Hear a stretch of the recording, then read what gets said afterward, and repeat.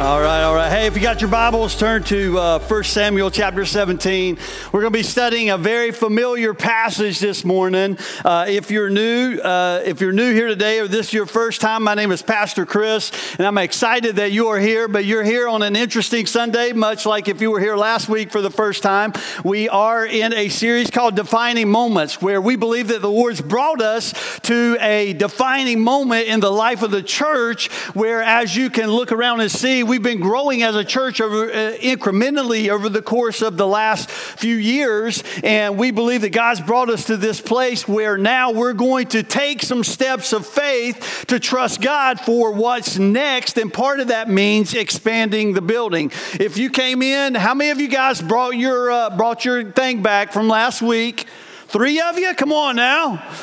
All right, so if you didn't get one of these little booklets, make sure that you get one of these before you leave. If you have them, you can go ahead and turn to page 29. We're going to be looking at the story of David and Goliath in just a moment. I want to do a couple of things on the front end just kind of housekeeping pieces to remind us of, and you're going to get sick of hearing me say this, but I'm going to continue to say it for the next few weeks, really probably for the next 2 years, right? You're going to, Pastor Chris, stop saying it, and I'm going to say no. All right. And so here are some things just to remind you of, is that one of the reasons that we have jumped into this Defining Moments initiative is the why, the what. And I've got a screen. There's about 7 things that we want to continue to remind you guys of. And it's these things right here. The why and the what is the mission that God has given us. Over the course of the last 2 years, we've grown from a church of about 357 to about 569 on average over the last few months. So we've grown almost more than 200 people, and we believe that what God's doing in Leland is He's continuing to increase our reach. And so part of our responsibility and our command is to reach as many people as possible. It's not just so that we can be a big church. It's not so that we can just fill the chairs up, but it's because people are dying and they're going to hell, and we care about that. That's what we care about. This is not about money. It's not about a building. The building is just a tool that God has given us.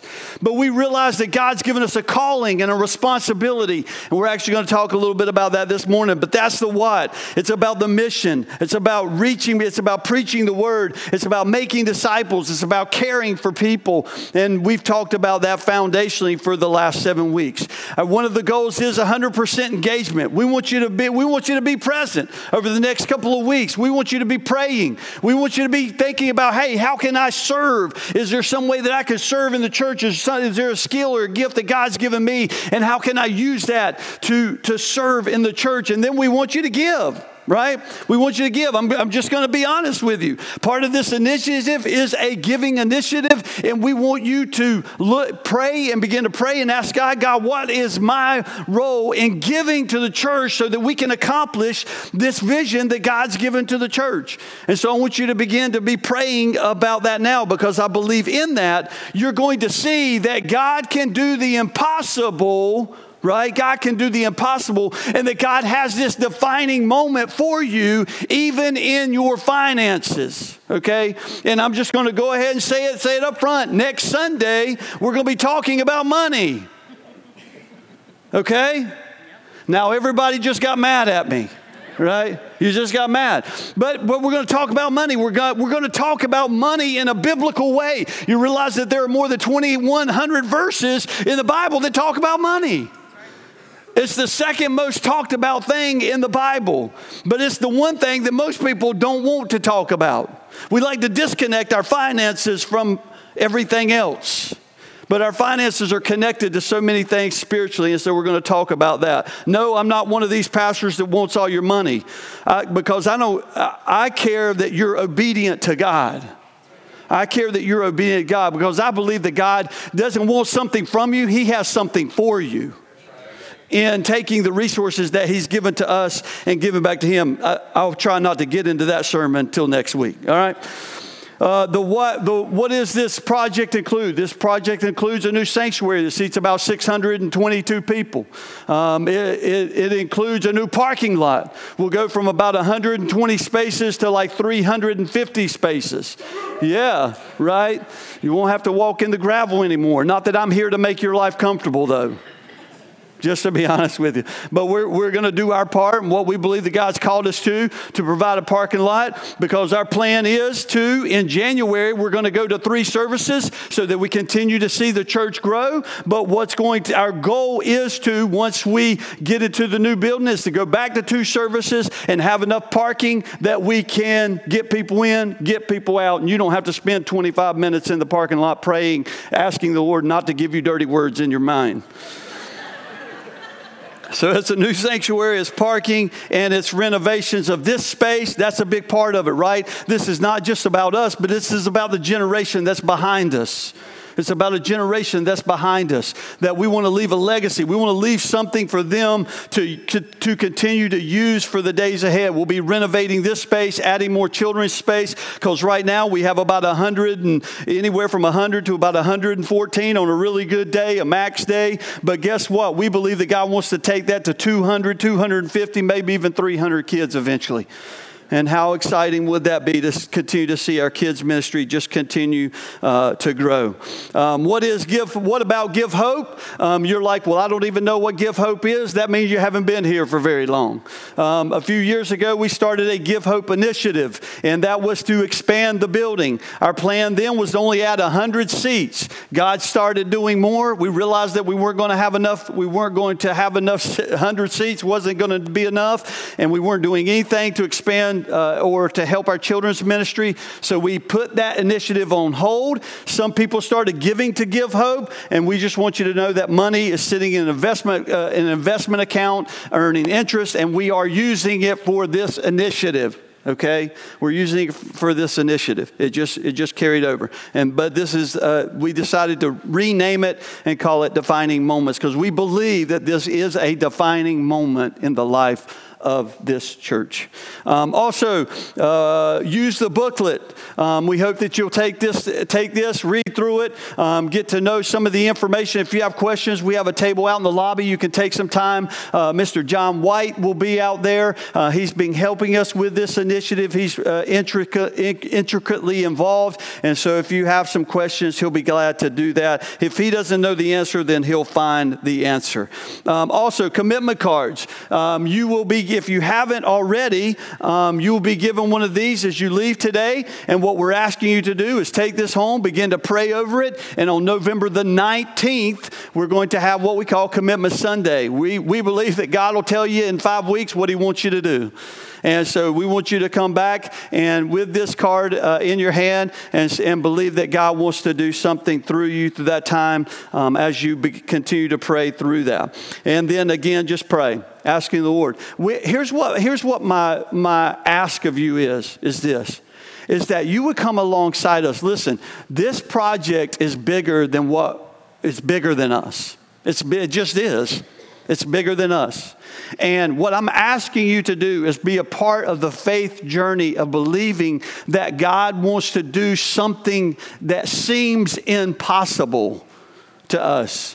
And so I'm asking you to join us on that journey this morning.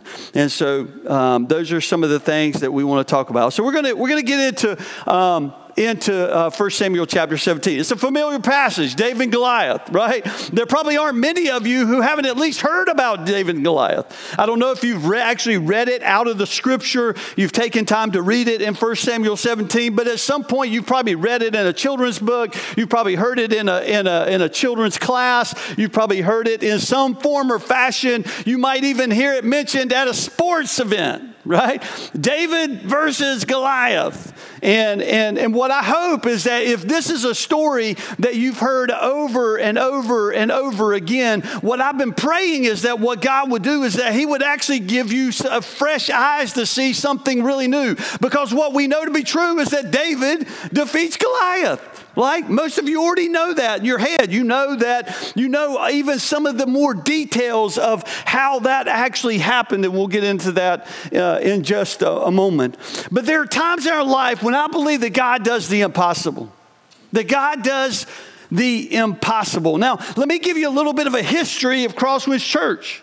You see, this is a defining moment, but we've had defining moments all along the way over the course of the last 14 and a half years. The first defining moment started on September the 28th at 3:28 a.m. in 2007. God woke me up at 3:28 and he said, okay, Chris, hey, I want you to move to North Carolina, to Wilmington. Listen, he didn't just say, hey, I want you to move south. I don't just want you to move to North Carolina. God said, I want you to move to Wilmington, North Carolina. And I want you to plant a church. I got up out of the bed and I said, God, you're crazy. I can't do that. Right? I was doing youth ministry at the time. I loved working with teenagers. I wanted nothing to do with adults. I just don't like adults. and I was really enjoying what I was doing, but God had other plans. And I said, okay, God, well, if that's what you want me to do, then I'll do it. Ashley comes walking down the stairs, and I know some of you have heard this story over and over and again, and you're just like, Pastor Chris, just get over it, all right? She comes walking down the stairs, and she's like, what are you doing up? I said, you probably should sit down. I said, because the Lord told me that we're moving to Wilmington, North Carolina, and we're planting a church. She said, you must be crazy. And I said, absolutely, I think so. But it was a defining moment for Ashley and I. We had to sit down. We had to talk about it. And we had to say, hey, are we going to trust God, right? Because it didn't make sense. I had never led a church. I didn't know what it meant to lead a church. I didn't even like talking to adults. I liked talking to teenagers. I liked hanging out with teenagers. I really didn't like adults. I didn't want to lead a church. I didn't want the responsibility or the weight of leading a church. But God said, that's not on you. It's not God said, it's not my problem. He said, but this is what I'm calling you to. And at that moment, like what I realized, I was about 36 years old at the time. I was a young buck. And what I realized is that really for 36 years, I had been in relationship with Jesus, but I'm not so sure that I had ever actually taken a step of faith like this. Right? There are some things that we call steps of faith, but I'm not so sure they're a step of faith. You see, we got out of school, and I went into a church and began youth ministry, but I had a paycheck. I had a place to live. The church even gave me what's called a parsonage. You're like, what is that? That's a house that the church owns that they give you to live in because they want you to be available all the time. And so we lived there, and then 6 years after that, we got called to New York and we moved to New York, packed everything up in the truck, moved to New York. As soon as I pulled in the driveway, had like 40 people out there. They unloaded my truck for me. I'm like, wow, this is awesome. I had a paycheck. I had a place to live. I had all those kind of things. And I thought moving to New York was a leap of faith. Well, it was because I was from North Carolina. And people from New York, they're different. People from North Carolina, they're different, right? But I loved that season of my life, and I learned to love New Yorkers because they were nothing like what people had said they were. And so I love all you New Yorkers. Yeah. But now we come to this crossroads in our life where we've got to make this decision, right? Because I don't have a paycheck. Ashley quit her job. I quit my job. We got three kids. We got a minivan, and we got a truck full of stuff. We had to get rid of as much stuff as we possibly could. We were having a yard sale, selling as much. I said, we got this size truck. This is the only truck we can afford, and we're going to put everything we possibly can in this one little truck to go to North Carolina. And that's all we're taking with us because we were moving out of a house. It was about, it was built in 1920. It was about 1,800 square feet into a 1,200 square foot apartment with 3 kids. And so we had to downsize everything. Ashley didn't have a job. I didn't have a job, didn't have a paycheck. We didn't even have any people until God started getting speaking to other people. And at that moment, before we actually left, we had 4 other families who came to me separately. We didn't go ask anybody. They came to me separately, and they said, hey, Pastor Chris, God has told us we're supposed to go with you from New York. They sold their homes. One of the couples had built this house, and they had just finished their dream home in New York. Their dream home. The husband had built it pretty much by hand himself for like 10 years. They had done it as they could afford it. They came up to me and said, we realized that our house has become an idol to us. And God's telling us to go with you. They put their house on the market. They sold it within 2 weeks. This is in 2008 when the market is crashing. Sold their house. We sold our house. 3 other families sold their house, moved to North Carolina. You tell me that God can't do the impossible. Okay, that's just the beginning of the story. We moved here, started connecting with other families, started meeting in a home. You guys who were here saw that video last week. Started meeting in a home with about 5, added a couple other families, 6, 7, 8 families. Started outgrowing the house. We started looking for space. At the time, there was nothing in Leland, about like there is right now.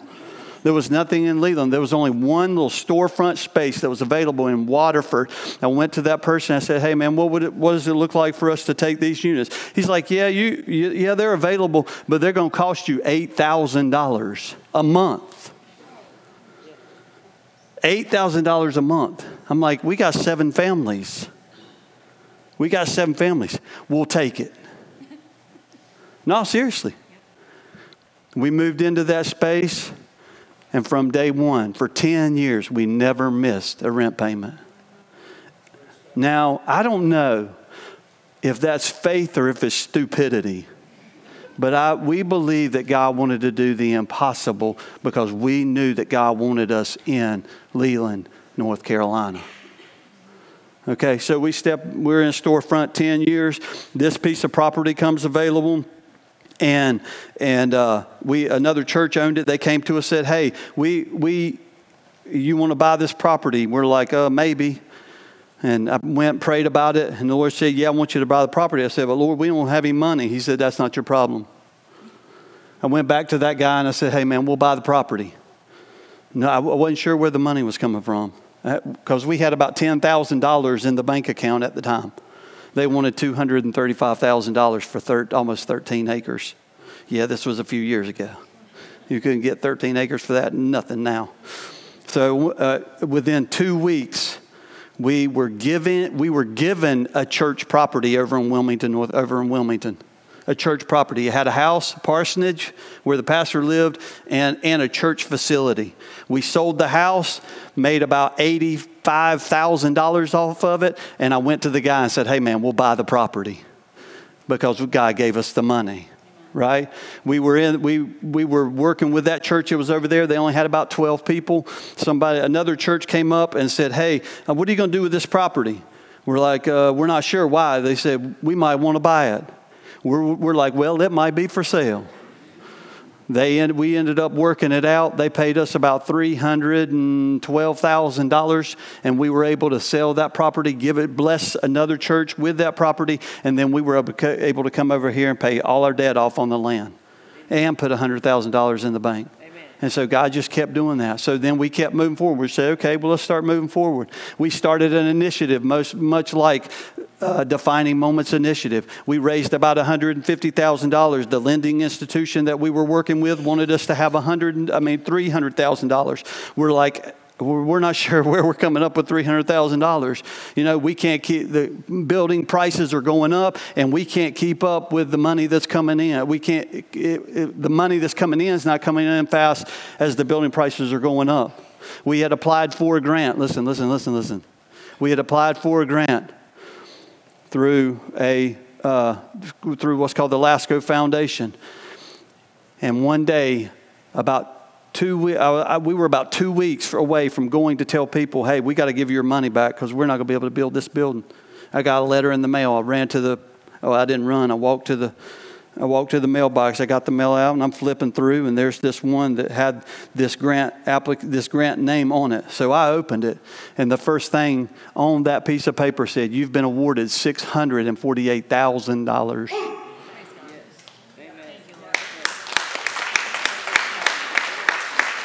I walked back into the little sanctuary that we had there in Waterford, and I took my shirt off and started running around the room. David danced in his underwear. I figured I can take my shirt off and dance. Nobody was there. I was the only one there. It's okay. Nobody thought I was crazy, you know. But if that happens here, I'm running around outside. All right.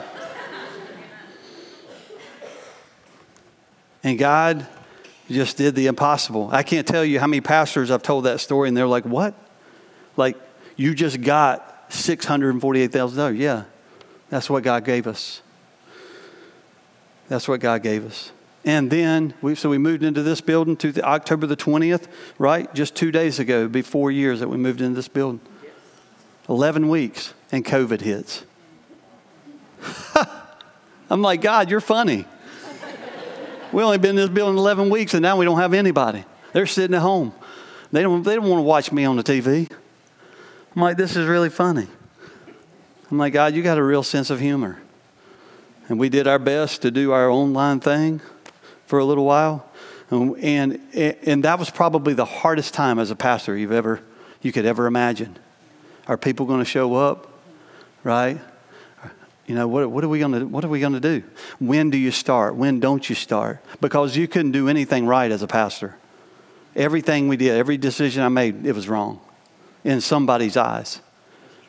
And to be honest with you, ever since COVID, there's been more pastors getting out of the ministry than there has coming into the ministry. You see, because listen, the majority of churches did not survive COVID. More churches closed than started during COVID. And so we just said, hey, we're going to do our best to try and keep it. And from the day that we opened up, we have since kept growing almost every single month since we opened in COVID. Amen. We have kept, and you tell me that God can't do the impossible. All right, so let's look at what God did through David. 1 Samuel chapter 17. We're going to start in verse 26, a portion of 26, and then I'm going to jump. So David's a young boy. David's a shepherd. He's tending his father's sheep. Saul has been king up until this point. And God takes the anointing off of Saul, who was king, because he was disobedient to God. And he said, now I'm going to anoint a new king. So we went to Jesse, David's father, and he said they went through all the sons until they got to David. God didn't really like any, not that he didn't like the sons, but they weren't the ones who were supposed to be king. And Jesse's like, hey, I got this one son. He's out tending the sheep. He really, I don't know about him, God. I'm not too sure about David. And God said, go get David. David came in, and God told Jesse, said, this is the one who I'm going to anoint to be the next king. They think that David probably at that time was somewhere around the age of 16, give or take.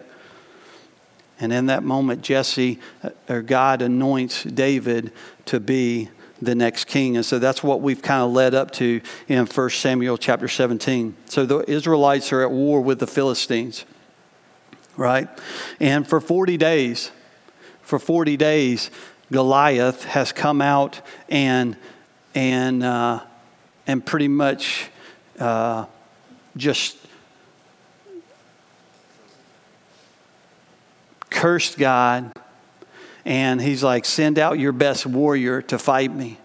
And verse 26, it says this, who is this uncircumcised Philistine that should defy the armies of the living God? Now what's happened is Jesse went to David and said, hey, I want you to go. I want you to take some supplies to the front lines to your brothers. Okay, so David goes to the front lines, and he hears Goliath saying this, right? Some believe that Goliath was about 9 feet tall. David was just a shepherd boy. About the only thing he could do was sling a couple rocks. And David's at the front line, and he hears Goliath come out. And he hears him saying this about God.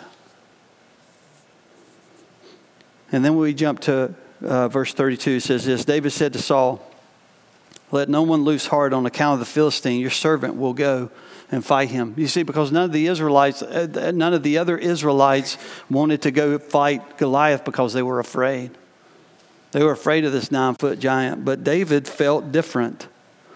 He said, let no one lose heart on account of the Philistine. Your servant will go and fight him. Saul replied, you are not able to go out against the Philistine and fight him. You are only a young man, and he has been a warrior from his youth. But David said to Saul, I love this, your servant's been keeping your father's sheep. When a lion or a bear came and carried off a sheep from the flock, I went after it, I struck it, and I rescued the sheep from its mouth. When it turned on me, I seized it by the hair, I struck it and killed it. Your servant has killed both the lion and the bear. This uncircumcised Philistine will be like one of them because he has defied the armies of the living God. The Lord who rescued me from the paw of the lion and the paw of the bear will rescue me from the hand of the Philistine. So Saul said to David, go and the Lord be with you. Then Saul dressed David in his own tunic.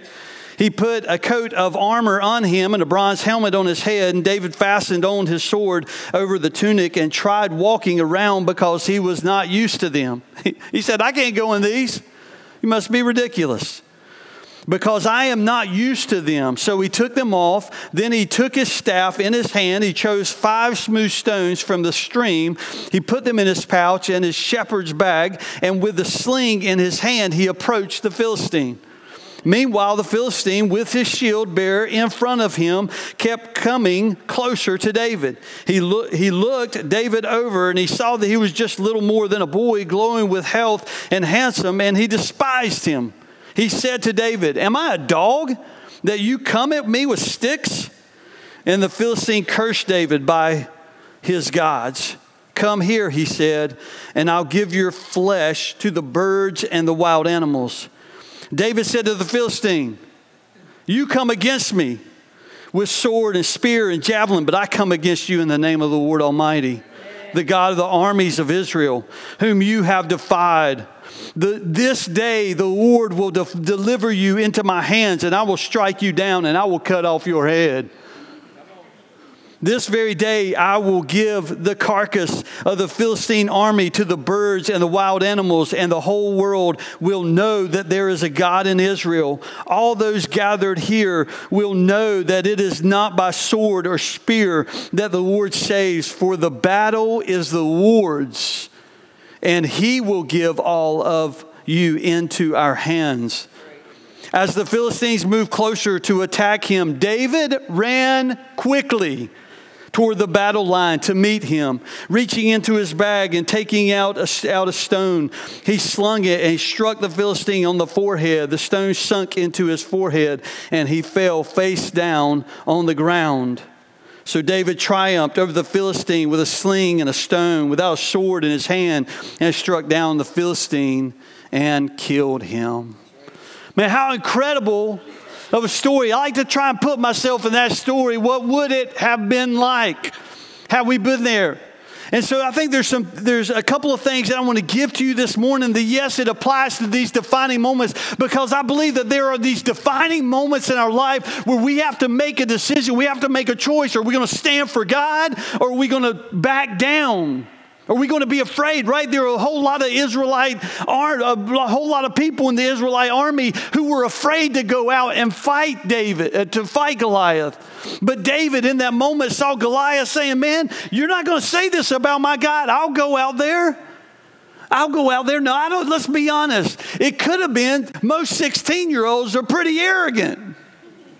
It could have been his arrogance. I mean, it could have been, yes, the fact that David had been a shepherd boy, and he had taken care of the bear, and he had taken care of the lion. Let's be honest, probably most of us wouldn't do that. We wouldn't do that. But David, he was afraid. He learned a skill to be able to take care of the shepherd, and what God was doing was using his skill to set the Israelites free. So here's a couple of things I want to give to you. First of all is this. This story is not about David. Listen. This story is not about David, because we like to give David the props. Oh, David, man, that must have been awesome. No, this story's about God. At the center of it, this is about God doing something that people just didn't think would actually happen. Not Saul, not the Israelites, not even Goliath thought there's no way that I can lose because of this. So this story is all about God. And this was a defining moment for David. This was a defining moment for David. He was a teenager. Hey, if you're a teenager, would you stand? Seriously, like middle school, high school, I want you to stand. They're like, oh, why are you making me stand? Because here's the reminder for us this morning. Most of us are old in this place.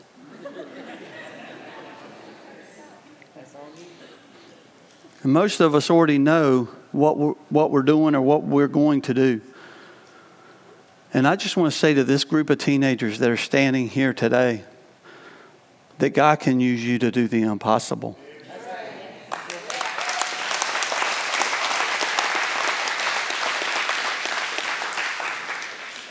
You can do your own thing. God will let you do your own thing. Ask all these adults in here. That's true. God will let you do your own thing. He'll let you screw it up. Yep. But let me just say to you right now, if you'll be obedient and follow God, He'll do the impossible through you. In your school, in your home, in your neighborhood, in your future career. Don't say, well, when I get old, I'll do this. You make the decision now that you want to follow Jesus. Let's pray. God, I pray for every single one of these teenagers that are represented here and the ones that aren't represented here in our community. God, in this church and in the churches, I pray that this would be a generation that, like David, they have the confidence to stand up and push the enemy back. Amen.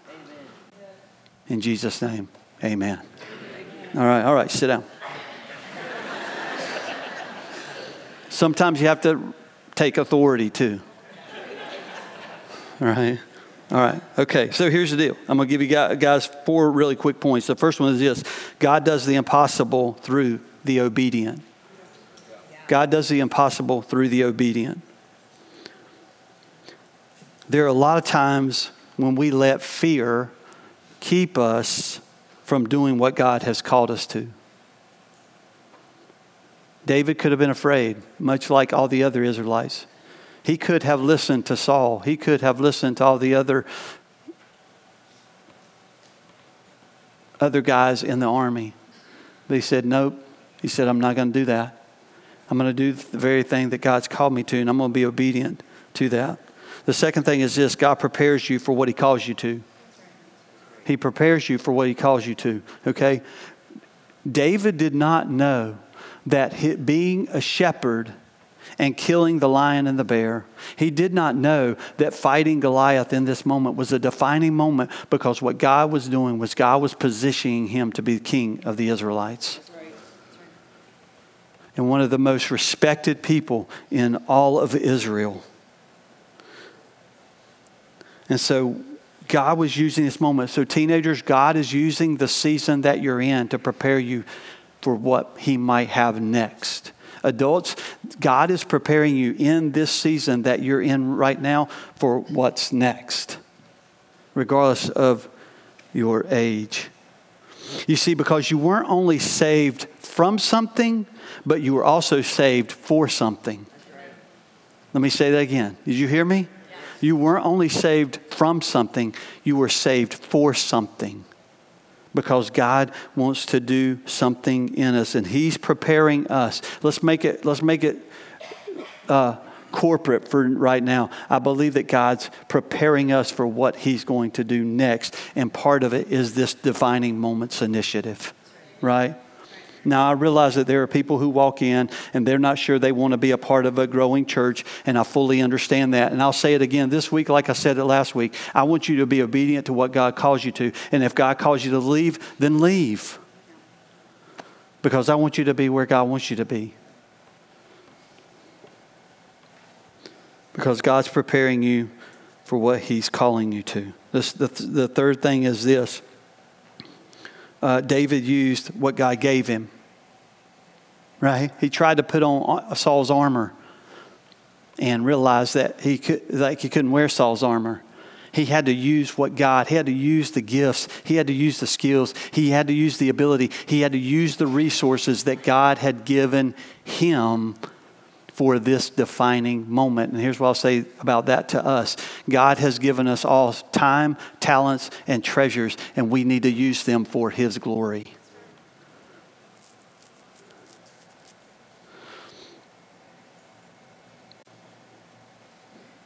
And David, in this moment, he stepped out in faith and he trusted God. He didn't know what was next. He just knew what he had to do now. Right? He just knew what he had to do now. The fourth thing is this: God used David to defeat the enemy. God used a teenage boy to push back the enemy. That's what God wants to use us for. You see, as much as we're called to mission here and reaching people for Jesus, we're also called to push back the enemy. God uses his people to push back the enemy. We got to fight for our children. We got to fight for our teenagers. We got to fight for the things that God wants us to fight for, because he's fighting our battles, but we still have a responsibility to pick up our sling, to pick up our 5 smooth stones, to step out into the battle and fight when God calls us to fight and push back the enemy. Because I don't know if you know it, but the enemy's attacking you on every side. He's attacking your family. He's attacking the ones around you. He's doing everything he can to destroy you. The enemy comes to kill, steal, and destroy. But it says, Jesus said, but I have come that you might have life and have it to the fullest. Amen. Come on. Come on. So let me ask you this morning. Let's ask God together to do the impossible through us. You see, for all of us, it's personal. But it's not only personal, it's also corporate as the body of Christ. Is that God wants to do something through us. That, to be honest with you, on the outside looking in, it just doesn't make sense. And I've had to wrestle with that time and time again. Okay, God, you're calling me to North Carolina. Not sure why, not sure how it's going to work out, but okay. God, not sure we're supposed to step into this storefront, but okay, if that's what you want me to do. Okay, God, we're supposed to give resources. A few years ago, we gave away resources that we didn't. We had the money in the bank, but I knew that when we gave that money away, I wasn't sure how we were going to continue to do the things that we knew we were called to do by giving that money away. And God more than blessed us because we were willing to be obedient to the things that he called us to do.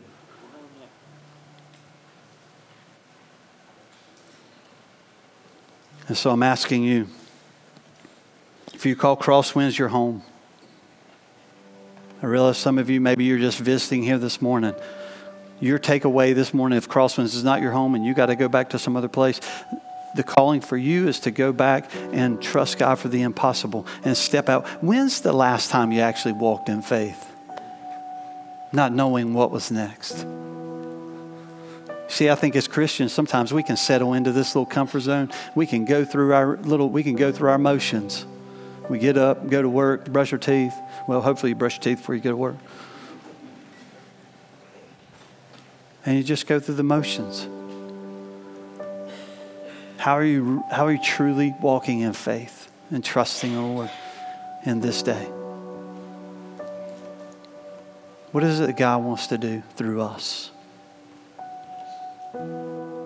It truly is impossible. But I'm asking you this morning, let's what God might do with a group of people who say, we're going to trust God for the impossible. Listen, I'm not just talking about a building, okay? I'm not just talking about money. I'm not just talking about a building. There's so much more than that. That's just a tool, but there's so much more to seeing people reached in Leland and Bowling Spring Lakes and Delco and Charlotte and in Wilmington and all these other places across the world.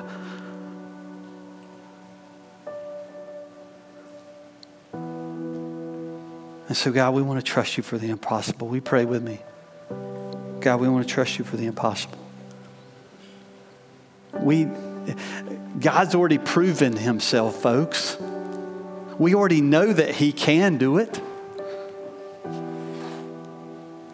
We already know that God has the power to do whatever he calls us to do. He parted the Red Sea. He parted the waters of the Jordan. He took down Goliath with just 5 stones and a slingshot.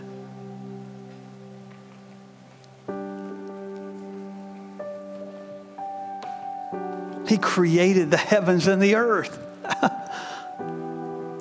And probably, if we're being really honest, and we were to think back in our own life and look back at the last few years, we already know that God's already done something in our own life that we thought was impossible. He's already been faithful. He raised Jesus from the dead.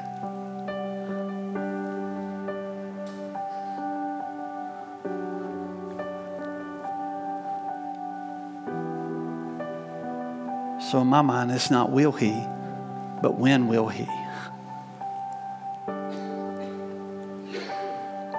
God, would you just do the impossible in us and through us? May this be our defining moment as we step in faith into what we believe that God has for us as a local body in Leland, North Carolina.